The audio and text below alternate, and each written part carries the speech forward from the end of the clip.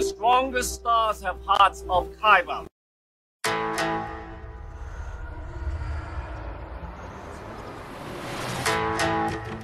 I'm one with the force is with me.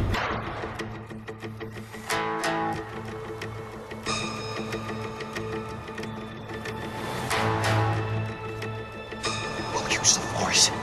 That's not how the force works.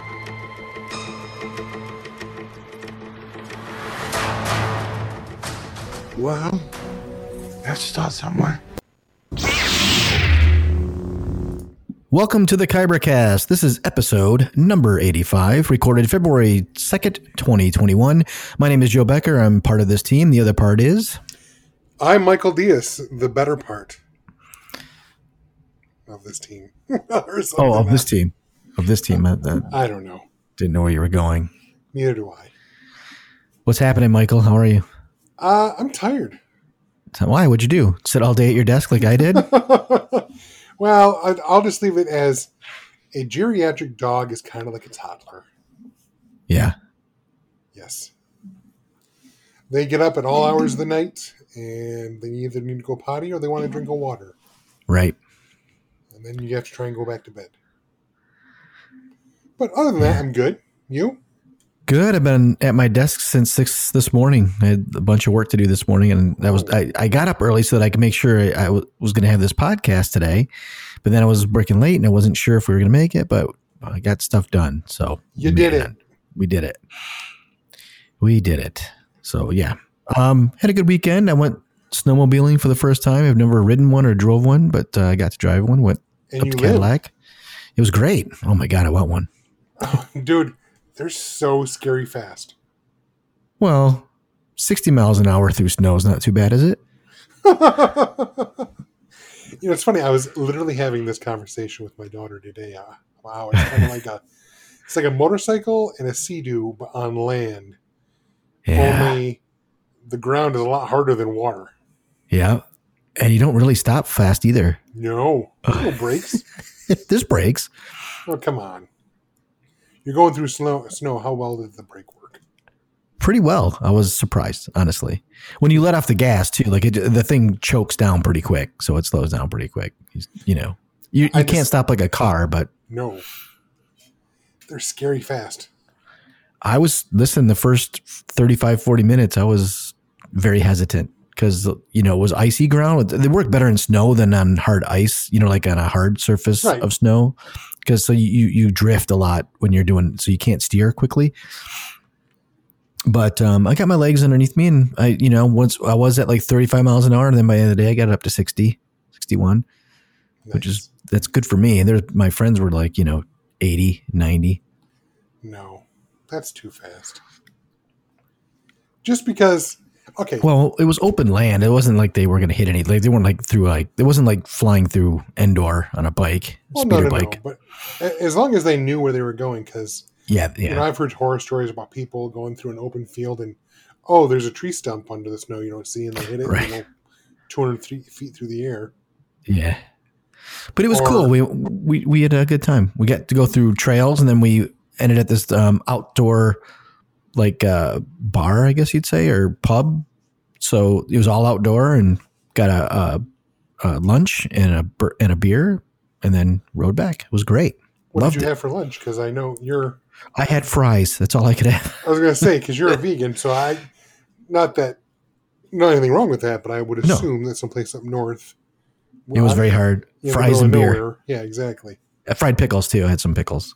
Okay. Which, who knows what those things? I'm sure there was butter or some shit in there that I didn't know. But if you don't ask, don't tell. Right. And I was hungry, so.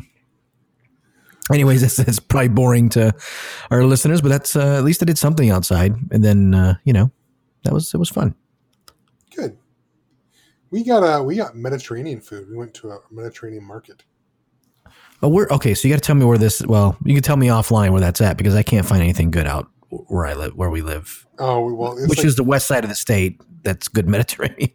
Now Shishko's it's more like I think it's more Lebanese than it is Greek. That's okay. I grew up.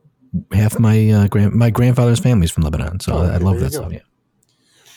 I did not know that. So yeah, I mean, everything we got was good. We've got some samosas, some kofta. No, not kofta. Kibbeh. Yep. You cooked or real kibbeh? Well, no, it was the meatball kind with the bulgur. Cooked. Yes. Yeah, that's not. Most of them eat raw kibbeh. Yeah, I don't eat raw. No thanks. But we got that, and we got some falafel and other stuff. We got a whole bunch of stuff, and nice. It's all fantastic. Yeah, see, when guys and gals that listen to our podcast, when things are slow in the news, we're going to turn this into like a food show, maybe. I don't know. Right? There's not a lot of news out there, Michael, right now. There's not. Well, there was the WANDAVISION mid-season trailer. Right. Which I literally watched before this episode. It was fun. It's fun.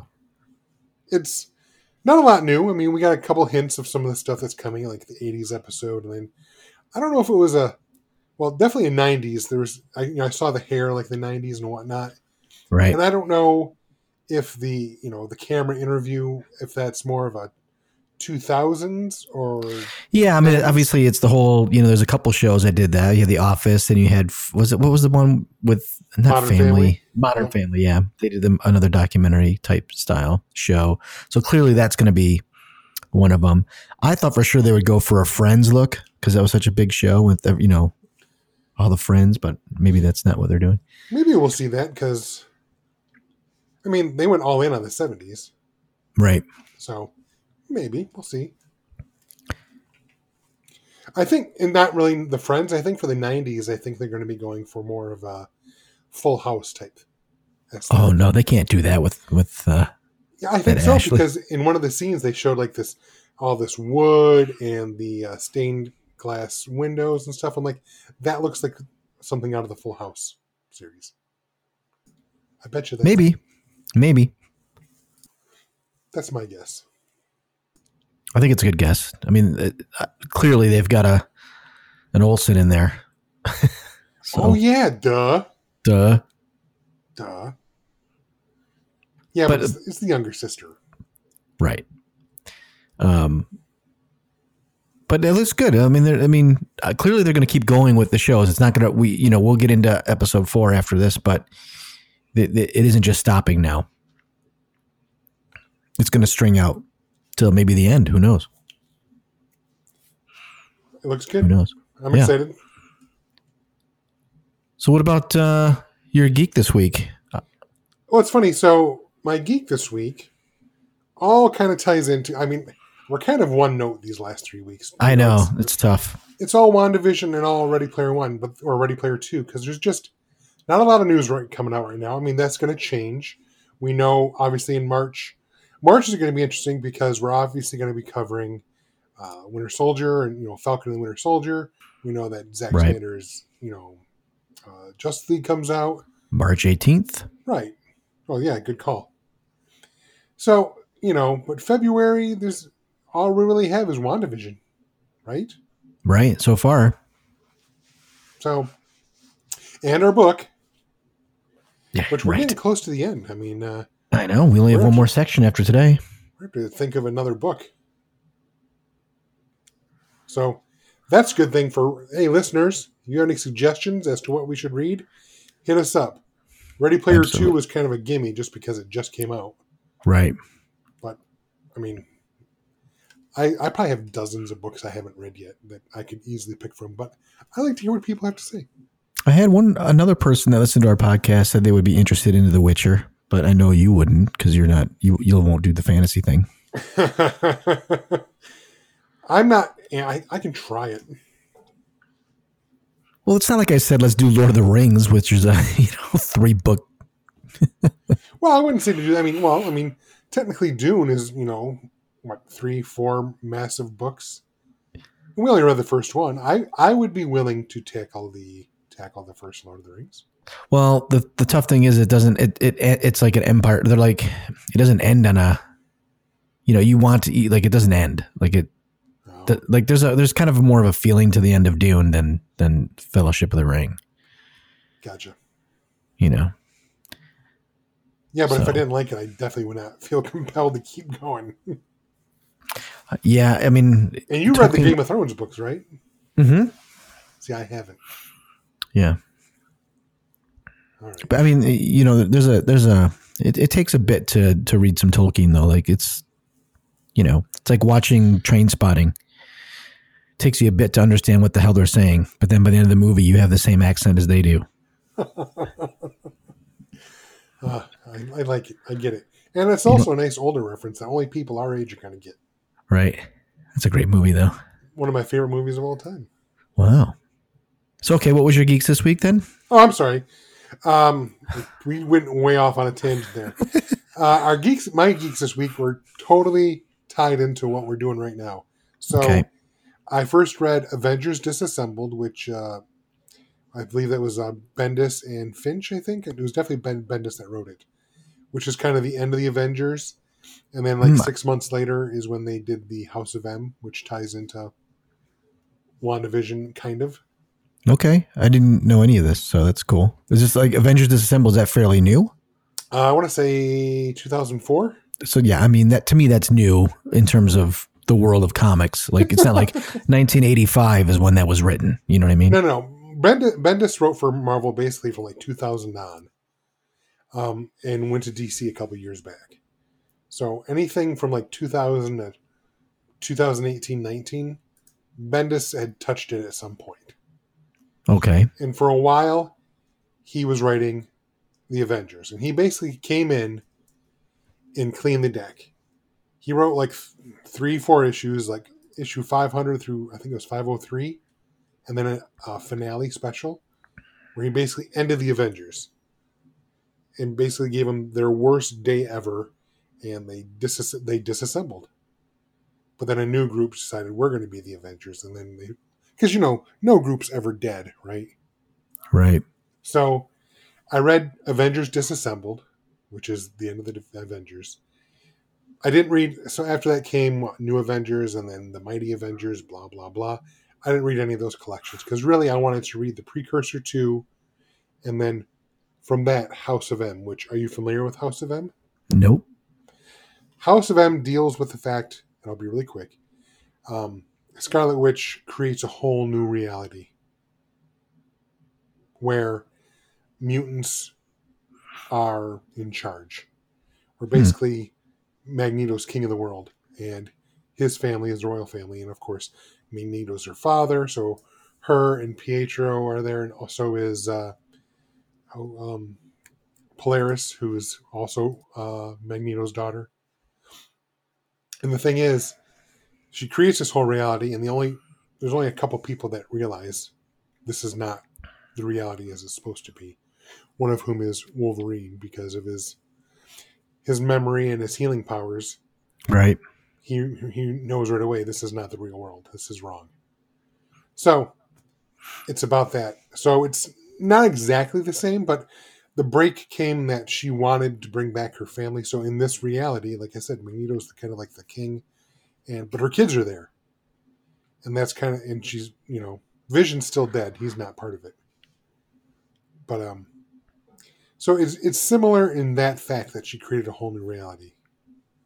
So I wanted to read that. Was Vision killed in like in the movies, or does that just happen to be? No. Okay. In fact, the entire Infinity Gauntlet thing was a completely different story other than Thanos snapped his fingers. Got it. He really kind of snaps his fingers at the beginning, and then the story comes after where people try to undo it. So, I've been thinking about this, since last week we talked, and this whole idea of every time something comes up for Star Wars as Legends, you're like, that's not canon anymore, right? But you don't give any shit to Marvel when they change what was actual real canon and bring it into the film. So I look at the Marvel comic book thing as like Star Wars Legends. Like they'll pull from storylines, but they'll make it their own. Okay, maybe I look at it a little bit differently because of this. In comics, both DC and Marvel have always played with alternate universes. Mm-hmm. And in fact, the MCU is, I think, we mentioned it in an episode or two ago. Right, the 616. Yeah, well, that's the comic, but the MCU is also a universe. It's some number that was referenced. Oh, it was like 2000 something, right? It was. I thought it was 5 something. It was, yeah, whatever. It was referenced in an episode of WandaVision, but right. So I get it. They're all separate. So I guess, I mean, Star Wars has done that a bit as well. They did a comic book series called Infinities, which were basically alternate universes. If this had happened, how would the universe have changed? Blah, blah, blah. Mm-hmm. But I don't know. But the thing is, with Star Wars, the comics, the books, the movies, they're all the same canon. But they're not, because the movies take things from other comic books and change them. Right. Oh, no, the comics now. Any comic book coming out now is canon. Well, I don't know. Maybe, but... That's what's supposed to be. I'm guessing it's not. Like, they're going to do whatever they want with comics. Like, why wouldn't they? It's supposed to be canon. Okay. I'm just saying what Lucasfilm said. Gotcha. But I think they're going to go against themselves. They're going to tweak it. Right. Anyways, it just hit me that way. Yeah. Anything else? Oh, yeah, and then I rewatched Ready Player One, which is just crazy how much different it is from the book. You're talking the Ready Player One book, not what we're reading now. Right. I mean, yes. The Ready Player One movie is just vastly different from the Ready Player One book, but correct. I didn't want to, obviously we're reading the book right now, and I didn't want to reread all of Ready Player One over, the last week. Right. So I just watched the movie. Right. So yeah, that was my geek this week. Cool. I did a couple things. It's funny, I didn't write it down here, but you mentioned House of M, but I did watch X-Men 3 again. I don't know. It was on and I watched it. I don't know why. But yeah, why would you pick that one? It's not because it was on. It was like literally just like on TNT or something, and there was nothing on. Which again, not the best of them, but there you have it. I watched it, and I also watched. Remember we talked last week? I said I gotta watch that Crisis on Infinite Earth. Those 5 episodes, or whatever, from the CW. Oh, you watched those? Yeah, they're terrible. That was awful. I think I watched like 2 or 3 of them, and I would just, I don't know. Well, you piqued my interest. We were talking about Batman, Superman, in Justice League, and the guy who plays the Flash did come in there. It was weird. It was awkward. It wasn't cool. It was just like this. Cool. No, it wasn't cool. It was just this funny, awkward thing. Like it meant nothing. So if they would have done something with him in there, that would have been cool. But it was just really bad. Like they just really, like, what started out really good, like Arrow and the Flash, I liked it, but then it, like I said before, I don't need to dive down to it. It all turned into like really bad stuff. Like it's awful. Fair enough. In the show notes, when you said Crisis on Infinite Earths, I was excited and thought you had actually read the 12-issue maxi series Crisis.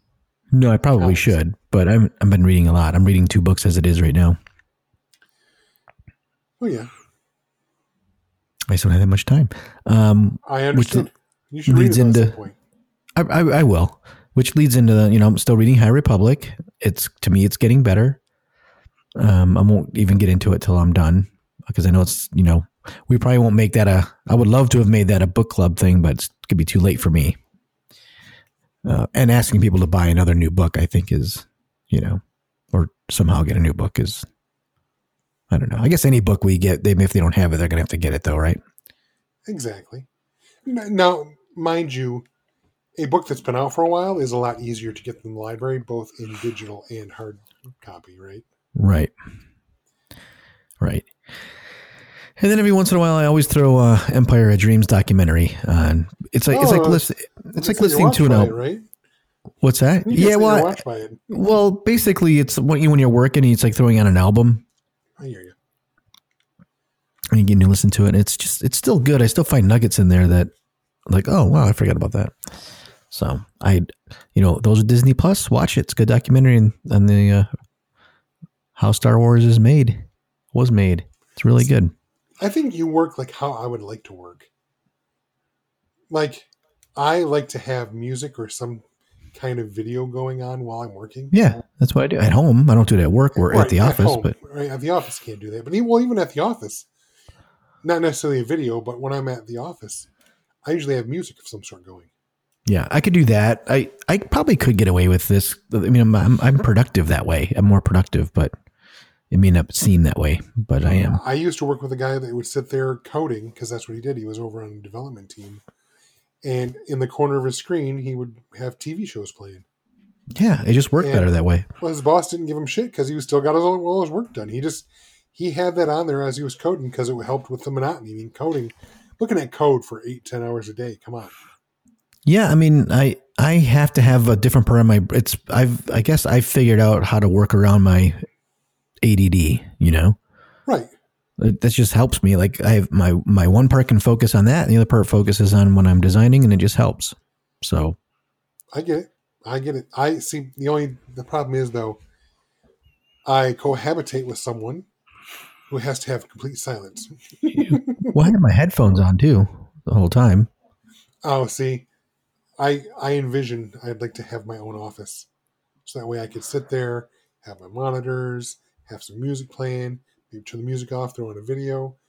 I like sound while I'm working. I do too. But I mean, that's what headphones, I mean, I have my office, but still headphones are better because the sound's better with headphones. Oh, that's true. That's true. So that's it for me on this my geek this week. 2 Star Wars things. Yeah, you know. There's not much else out there.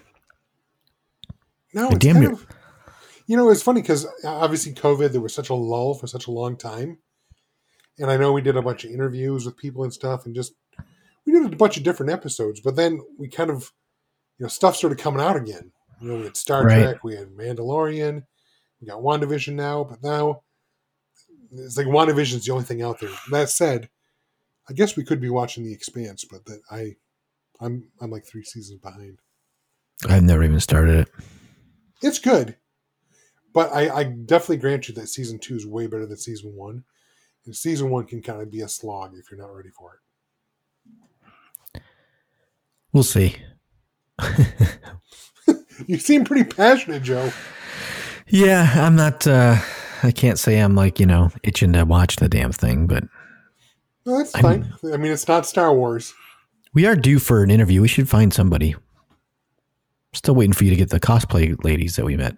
I completely forgot about them. Yeah. Luckily, you're not a paid producer. Thank God. That being said, if there's anybody out there that wants to be a producer, unpaid, that can find us cool guests, that would be awesome. Oh, I can find us guests. Okay. I just have to do it. Yeah, well, you have a job too, and you have other things. It's not this, No one's going to work for us full time for nothing. No. Well, so we Joe, do. But this is a labor of love. It's not like we're getting money in this thing to pay anybody. So not a red cent. Speaking of which, buy a t-shirt. Yeah, go do that. All right, let's get into WandaVision episode number 4. That we're going to talk spoilers on this again. For those that don't understand the podcast review world, when we say we're going to talk about something, chances are there's going to be spoilers. And there is going to be spoilers. On episode 4, We Interrupt This Program is the name of the episode. And I thought it was a great one. I really liked this episode a lot. Oh, same here. Love it. I thought it was they broke the rhythm, right? So they're taught I'm not gonna say they broke the fourth wall, but this is kind of like they answered our questions by asking the same questions, throughout the show, which I thought was really, really well done. And I really liked, this is the first time we've got to see people coming back, from the blip. Yeah. No, we did see it in Spider-Man Far From Home. But not like this. We didn't see anybody regenerate. No. They just showed up. No. And they obviously kind of played it up for jokes in Spider-Man. It was a quick 5-10 second thing, and they made it funny.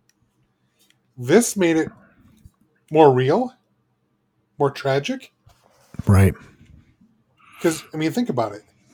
Suddenly, half the world is back, and they're going to show up in the middle of everything, including hospitals, right? Yeah. hospitals, wherever they were, I guess, when they were snapped out of existence, right? Right. So what about the planes that crashed? Do they go back in that plane? That plane crashes again? Like, I don't know this.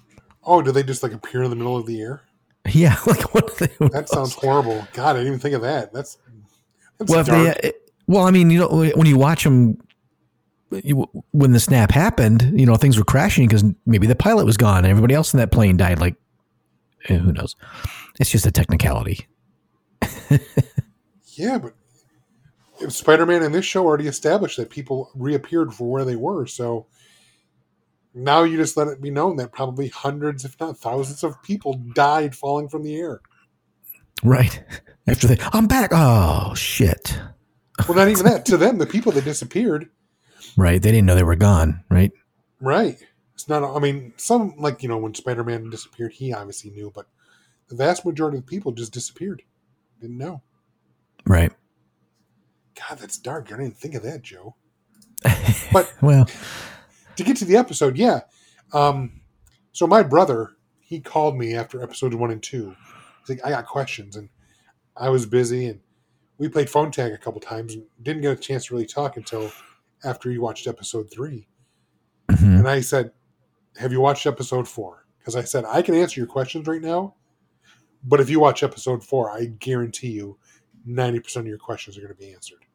Right. So just like you said, it was a great way. They, like you said, they established the flow, the beats. We're going to the 50s, 60s, 70s. Hold up. Let's pull it back. And it was good because it gave us a breather. It broke, I don't want to say the monotony, but it took a step back and let us experience it as viewers. And it let everybody know that it was part of the Marvel Cinematic Universe. Like it is there. It is part of it. Right. So I liked it because it obviously went back into the MCU proper and showed us everything that happened before. And now we also know now that Monica Rambeau's mother was one of the founders of Sword. Which I'm assuming Nick Fury kind of gave her a nod on that because of what we know of them working together in Captain Marvel. Right. So, but that's also interesting because now we know that Sword is not necessarily a new incarnation of a intelligence agency or whatever, defense agency, because SHIELD, while had its, you know, kind of start around World War II-ish, or thereafter, Peggy was one of the founding members. It may have been the 50s or 60s, but regardless, SHIELD had been around for a while. Then, so Sword, we know that Captain Marvel took place in the 90s, and Sword couldn't have happened till after that. So Sword is probably at least 10 to 20 years old at this point, give or take. Right. Probably closer to 20. So they're not new per se, but they don't have the longevity of SHIELD. And it makes me wonder, I just have questions. I know it's not going to be covered in this show, but as we know, SHIELD was infiltrated and brought down by Hydra. Obviously, Sword is an independent organization from SHIELD and not another division. Right. But I wonder if they were affected by that at all, and if there's going to be any reference to that. We shall see. Right. Hopefully, I mean, I'm dying to have Coulson come back. Yeah, I would not hold your breath. Why? Because basically Kevin Feige has decided that anything that was done by Jeff Loeb over there in Marvel Television is he might take a couple things that he likes out of it. I mean, there's all these rumors that Daredevil is going to be rebooted. Well, I'm not saying it has to follow that canon or anything from that. I just want the character came back for Captain Marvel. Like, I want him back. Like, he's not dead. So, like, bring him back. We don't know if he's dead because it was obvious in the later seasons too of Agents of S.H.I.E.L.D. that they really were not really tied at all to the MCU. they kind of played around with the fact that maybe they were. We saw, we obviously They were saw when it Fury. started. Yeah, we saw Fury, and then the second season was obviously heavily tied. Or was it the first? Second season, yeah, it was heavily tied into Captain America: Winter Soldier because of the Hydra thing, right? Right. Winter Soldier came out that weekend. Then next, like Monday, Tuesday, whatever it was of Agents of S.H.I.E.L.D., Right. you had Hydra taken over. Right. But then later, we saw what, Seth? Is that who she was? From Thor in the first season? Right. I don't know. I would like to see him, but I don't know how I don't know. I don't know what weight this has, but Joss Whedon basically said, "Nah, I see him as two different things, and he's not alive in the MCU." But all right, well, Joss Whedon's gone, so who knows? Yeah, we'll see. Well, it was cool to have Jimmy Woo. Yes, and have that nice little card flip trick that he learned from Scott. Yes. From Ant-Man. That was hilarious. All tied together. Loved it. All tied together. I mean, all the little things. It was also good to have Darcy back. Yep. It's been, almost 10 years. She hasn't missed a step. I like her. But she's a doctor now. She was not a doctor at the time, though, right? No, she was a grad student. That's why she was working along. So it's good to see her now, yeah. So now she's a doctor and a smart one, and that's cool. So hopefully they'll bring her back in some other ways too in the following. Who knows what will happen in the Marvel universe, but she's still around. Well, that's kind of cool because Jimmy Woo was the guy who was basically asking the questions like, it's a sitcom? And she's like, that's a theory. Yep. So there was some fun stuff there. What got me, like one of the biggest things that got me was I'm looking at some Easter eggs, and what got me was a good clue. If you look at the signs for from the first episode and the starting in the when they had like the Bewitched opening credits, and then the sign when the FBI came to Westview, Yeah. The slogan is home, it's where you make it. Oh, interesting. So clearly it's what she's making it. Wanda. We know it's Wanda. Oh, yeah. Right? We still don't know if she's being manipulated by someone or something else. We do have Monica Rambeau coming out and saying at the end, it's all her. It's all Wanda. Right. But we still don't know what's up with Agnes. And we saw, I think I mentioned this last week, up on the board, Agnes is on the board, but no license. Which, again, could she be Agatha Harkness? Is that what she really is? The witch? I still think so. I think you're probably you'll know it for sure. I have to look up all the Easter eggs because there's so many, and I love that because it leads to storytelling, right, and talking. So in this episode, the little helicopter that they find that came, Yep, it turned into the helicopter was the title was Sword. It was S-57. I guess that's when Vision makes his first ever appearance in the Marvel Comics. Avengers 57. Avengers 57, and the helicopter is painted in the same outfit as Captain Marvel. Yep, same colors. Yeah. Yep. So the helicopter we now know was actually a drone. Right. Which, I think after the first and second episode, we were like, all right, was she on a helicopter and that's how she got pulled into the world and, Wanda turned it into a toy so that way it didn't affect her reality? Well, now we know. That was obviously the drone. So we were a little off there, but not completely. We still don't know. Okay. There's a lot of hexagons from beekeepers and everything. Like, I don't know what that means. Do you know what it means? Yes. Even the shape of the city is in a hexagon that she's kind of surrounding. So what does that mean that I should know? That I don't know. again, this might be an Easter egg. So originally we saw the Beekeeper, which is very similar to the suits that AIM wears. The bad guys in the Marvel Universe that were, they've already been introduced in Iron Man 3, but in the Marvel Universe, AIM was originally for Advanced Idea Mechanics, or the M part changes meanings, but AIM originally started off as like the tech offshoot or the tech division of Hydra, but then kind of split off and became their own thing. It's about using science for nefarious reasons. So, in AIM soldiers or AIM members wear a suit that looks kind of like a beekeeper's, but obviously that is not the case in this. We saw that it was actually a hazmat suit that was changed into a beekeeping suit.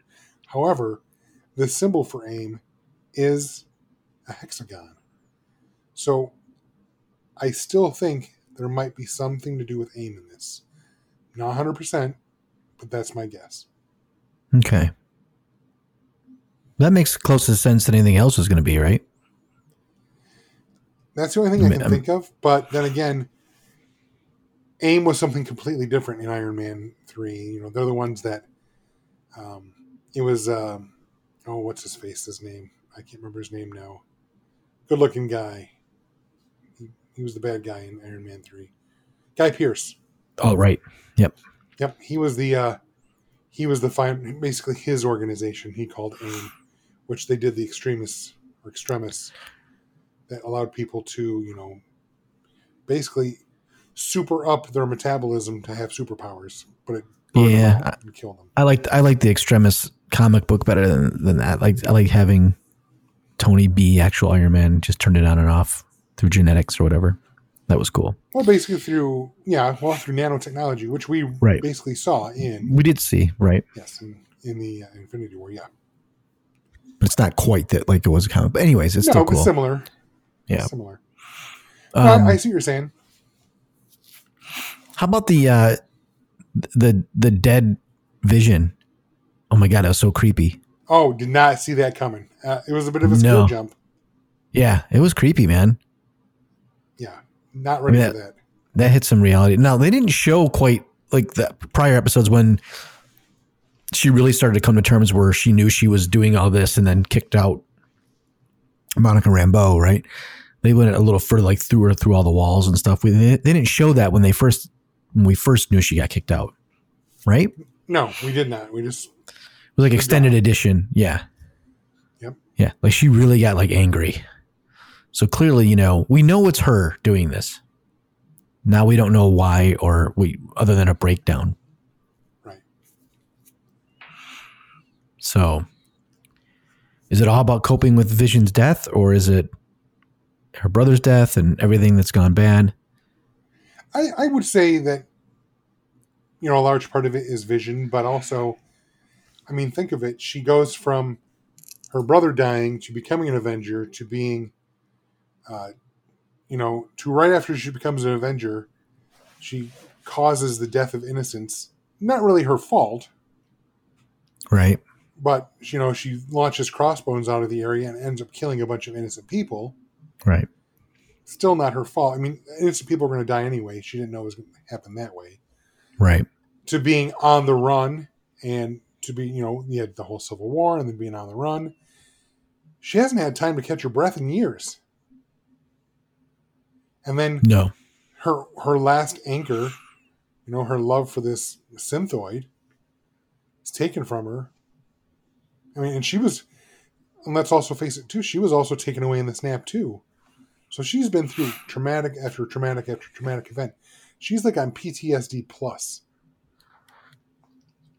I would be surprised if someone went through all that didn't have a psychotic break of some sort.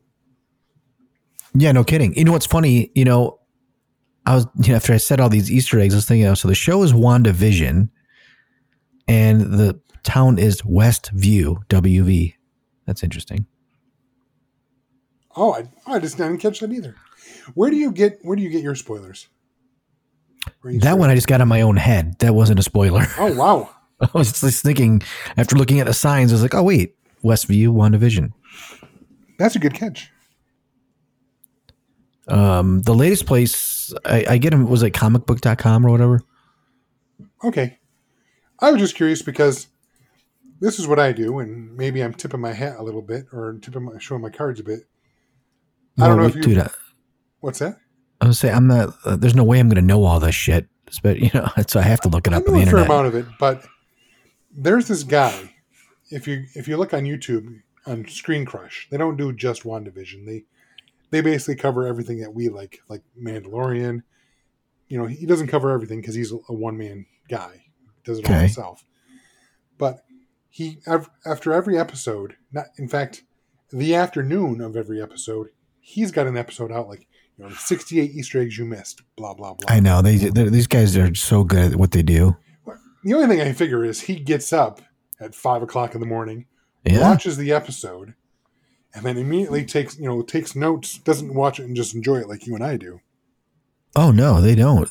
He probably watches it and looks for all the Easter eggs, notes them all, then immediately starts writing a script and filming a video, and it's out by that afternoon. So by the time I watch WandaVision, I know some of our listeners, they're up early. I think even sometimes you watch it early in the morning, don't you? I haven't. I've done it with Mandalorian, but not. But I know some of our listeners do. They get up, they're early risers. They watch it first thing because, it's ready 5, 6 in the morning, something like that. I don't do that. I watch it Friday night. It's my way to, my gateway to the weekend. I watch an episode of WandaVision, and that's how the work week is over for me. Yep. So, but by the time I've watched it, Screen Crush has already put out their episode. So as soon as we get done watching it, Shaylee and I, we immediately then throw on the latest Screen Crush where they go over and they basically say why all these are all these Easter eggs and here's why they're significant, yada, yada, yada. So shout out to Screen Crush and Ryan Airy because you make our jobs easier. Well, that's what they really, people like that, they do their shit, man. They do it well. Oh, yeah, no kidding. They definitely do it well. Comicbook.com for you. Like I said, Screen Crush on YouTube, or I think his Twitter handle is Ryan Airy. Guys, funny. There you go. Absolutely. What haven't we covered? Oh, here's something I want to say. It's not necessarily that it's not something we didn't cover, but so do you know who Tom King is, comic book writer? No. He's currently writing Batman and has for the last couple of years. Okay. But he's also done a run of excellent, you name it, he's done a run. He did the Omega Men, did a run. It was fantastic. He did a run on Mr. Miracle over for DC. But his runs, they're great. They're critically lauded. They're great runs. But for some reason, a lot of them just didn't catch fire for, sales-wise for whatever reason. So they're usually short, like about a year. It's like 12 issues or so, right? Well, okay. He did 12 issues of The Vision, which was the Vision wanted to have a family. And they basically, WandaVision, the story takes pieces from both House of M, from Wanda, and some pieces from this Vision 12-issue series that came out like 3 or 4 years ago. So on Twitter the other day, Tom King posted, and I just want to read this real quick because it's cool. He posted a picture of Randall Park, right? Who, okay, for my Ant-Man, he's on WandaVision, right? Right. And he says, "Odd cool world. I grew up literally across the street from the great actor Randall Park in West Los Angeles. He was close friends with my big brother Dylan and was at my house all the time. Fast forward 30 years, and here he is in WandaVision, a show inspired by some of my stuff." That's cool. How's that connection? That's awesome, huh? Yeah. So as get back to your question, what do we not cover? I don't think there was a lot. I mean, yes, we got some nice little tidbits and stuff in this episode, but this was not, the first story. Go ahead. Sorry, I keep cutting you off. I said the story didn't really move forward. We just got confirmation. Exactly. This was the episode. Every once in a while, if you're going to go deep like this show has done in these first 3 episodes, where it's laying layer upon layer upon layer for us to peel back, every so often you got to do a pull back episode And that's basically what this was. It was allowing us, through Randall Park and his character, and from the Agent of Sword, and through Darcy, to go ahead and be the audience for a minute and get some questions answered and see what was what. So there's not a lot was revealed this episode, other than it confirmed a few things, or maybe confirmed a few things, or explained things a little bit differently than what we had assumed. But I think we covered the gist. And we it did confirm that I believe that Wanda is doing this. I think she, like I said last episode, she's going to might be the antagonist going forward for this whole next section. We'll see. She might be. I'm still holding out that I think there's possibly a big bad behind the jet. We'll see. We'll see if your Mephisto thing comes through or whatever you were saying. I don't know if it'd be Mephisto, but I don't know. I just suspect there's a big bad. I could be wrong. Right. Cool. Well, another episode this Friday, so we'll find out what happens next. Let us know what you guys think, too, out there, if you want to leave a little, I don't know, note on the socials. Leave a comment below. Leave something. All right. Ready Player 2, Section 3. Yep. Spoilers. Or just say spoilers because we have it in the notes. If you haven't caught up, might want to stop and then pick up this podcast up again after you have read Section 3. Otherwise, we'll keep going forward. Yep. So this section, I know what you're going to say right now. I can hear it. It's funny. One of our listeners called it out too. He sent me a message. But, I want to hear. Go ahead. I think I know what you're going to say. Well, I mean, listen. Let's just say I found the best parts of this when they were not just going through the long written jumbled garbage of either John Hughes world or Prince world. Like they actually became boring. Like I liked it when they were back in Faisal's little room when they were talking about what was going to happen next and do all these things. That was way more interesting than like, I'm going to jump around to this house and I'm going to see, and get into all the dogma of John Hughes stuff. And like, it just like there was 30 pages that could have been done in 10, I don't know. So to me, it started to really get dragged out. Like this, all the good that Section 2 was kind of taken away by Section 3, in my opinion, because it just got so lost in those worlds. But in those worlds, it wasn't really that great of a story to follow. It was more like, okay, I'm going to watch all my John Hughes films and I'm going to create a world around this so I can write this section of the book, and I'm just going to throw a few things in there and use references to make the story. But he didn't really do it didn't really add to the story. I don't know. So I found this section to be more trouble than it was worth. I don't know. That's where I was going. Is that where you think I was going to go? One of our listeners sent me a message just to me. And Joe's a dick. No, not at all. Joe is going to hate the level of non-plot advancing 80s trivia quest references. Spot on, friend. Which, all right, I don't necessarily disagree with you. I agree. For me, the Prince section was especially slow. Ugh. Like, I love Prince, right? I mean, I'm not like H, where I know everything about Prince, but I know who Morris Day and the Time is. I didn't know that they had changed their name to Original 7 and that was their symbol. So stuff like that, no, I didn't know. But I just thought the whole Prince section was, at best, treading water, and at worst, a bit of a slog. Yeah, I agree with you. I think like they could have done those, but I don't think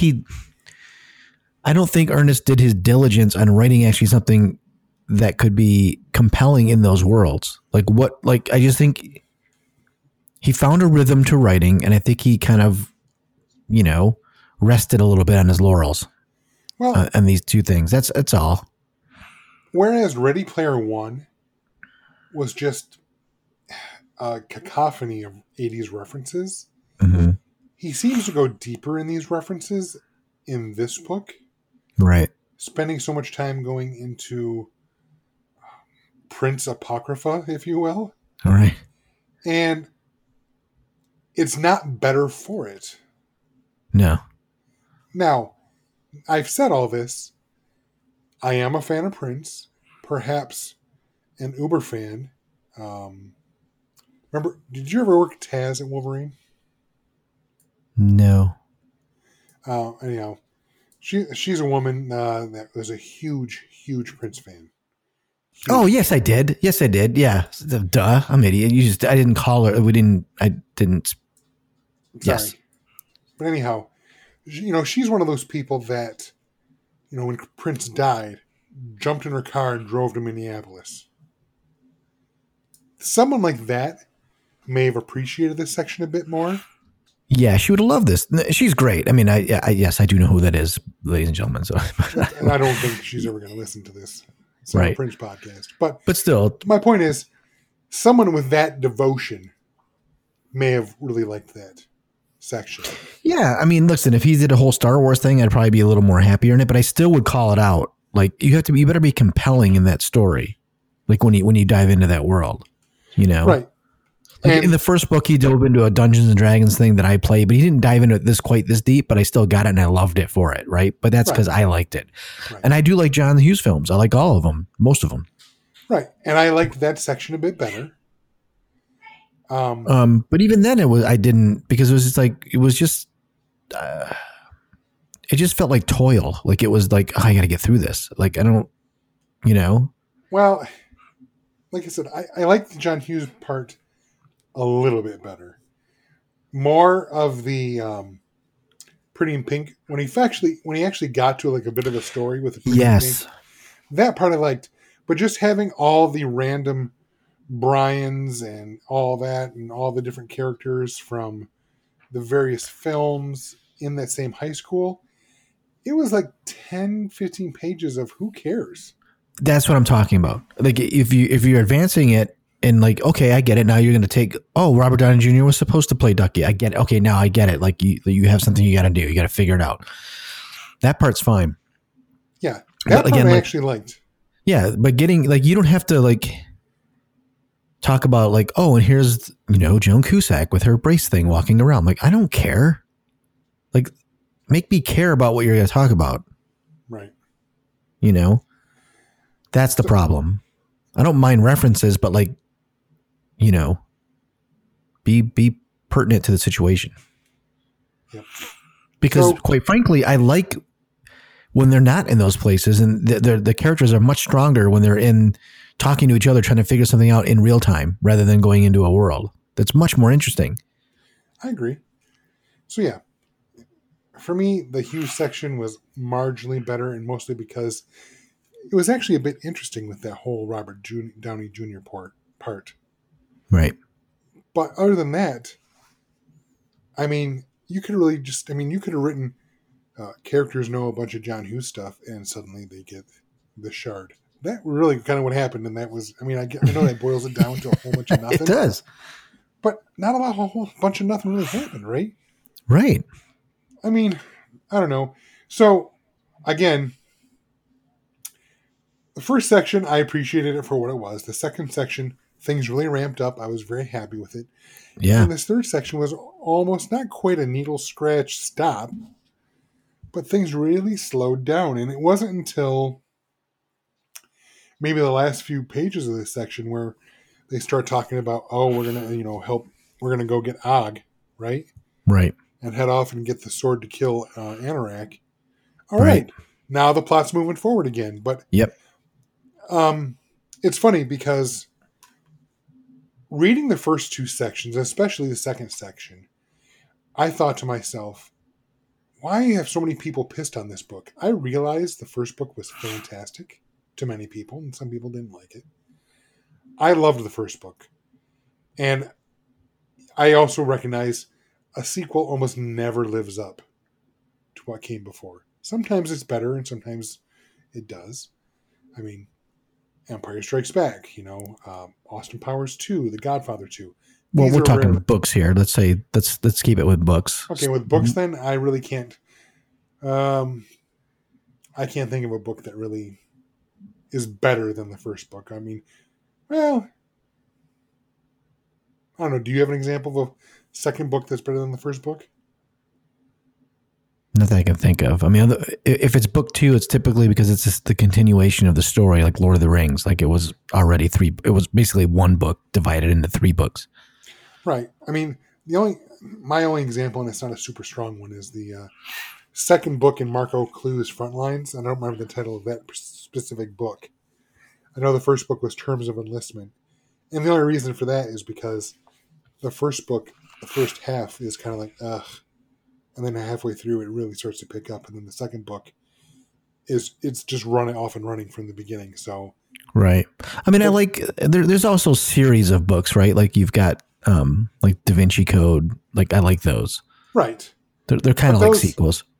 Yeah. But they're more like every story standalone, but they're in the same universe, right? Yeah, but I guess it is a sequel. Unless I guess you can see all the James Bond books are sequels. So you know, true.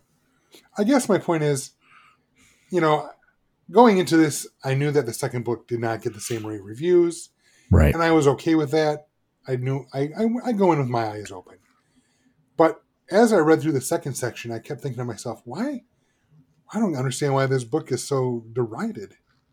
And then I get to the third section. I'm like, oh, it's not bad, but it's just not as much fun as that second section, Yeah. Hopefully the last section that we're going to read does something. We've got according to the timeline of the book, there's roughly about an hour and 20 minutes left. Yeah, give or take. Yeah. Something like that. 100 an hour, something like that. And we don't know where Artemis went. Right? Right. We do. She went to go help the assault, or not the assault.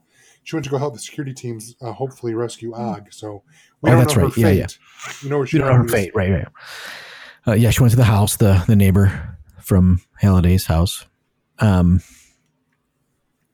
So yeah, I didn't mind having Sorrento jump in for a split second to say like, checking on you. That was a nice, move for the clock. See, again, I didn't love Sorrento showing up. It was a little bit of a surprise, but it was very mustache twirling for me, which made it seem kind of cheesy. Yeah, I mean the whole thing's cheese anyway, so so why not? But the funny thing is, I read it.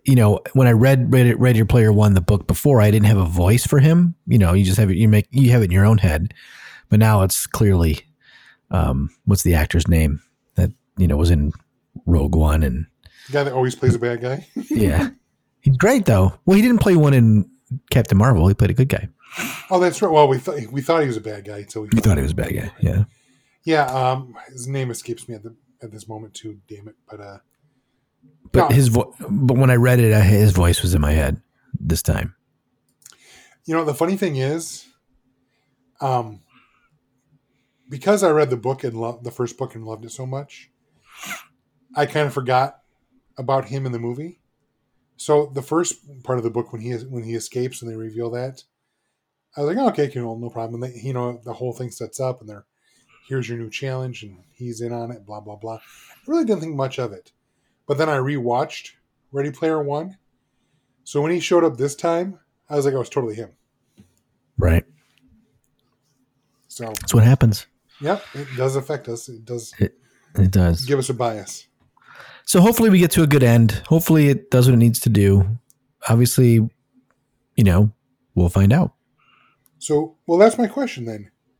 We got one more section left. First one, I understand why it was slow and why it had to be the way it was to kind of set up the pieces on the board. Second section, fantastic. Third section, a bit of a drag. Do you think this book's going to stick the landing? I think it'll be middle of the road. I don't think it's going to be a great ending. I think someone has to go if you want to capture somebody, right? Someone has to pay the price. So someone has to die. Yes. Whatever that price is. I don't know if it's death or can never go into who knows. Yes. I think it should be Wade if you're going to be if you're going to do this right. And then I think Lowe should take over. whatever happens next. I don't know. That's where, like, if you really want to push it and get interesting, that is not probably going to happen. Maybe it's too dark for this story. I don't know. That's the thing, though. It's progressed to the point now, with everything that's going on within the Oasis. Mm-hmm. I don't see how part of it doesn't end badly, I mean, But clearly he's going to, like you said, they don't tell us about the big red button unless they push the big red button. Right. Like, we know something around that's going to happen. I think I said this last episode. I'm going to reiterate it. There's something about Lo. Yeah. That makes me think, I don't know. I think Lo is Anorak in some way, shape, or form. What if it's Kira? Okay, see, I didn't thought of that. I had not thought of that. That would be an amazing surprise.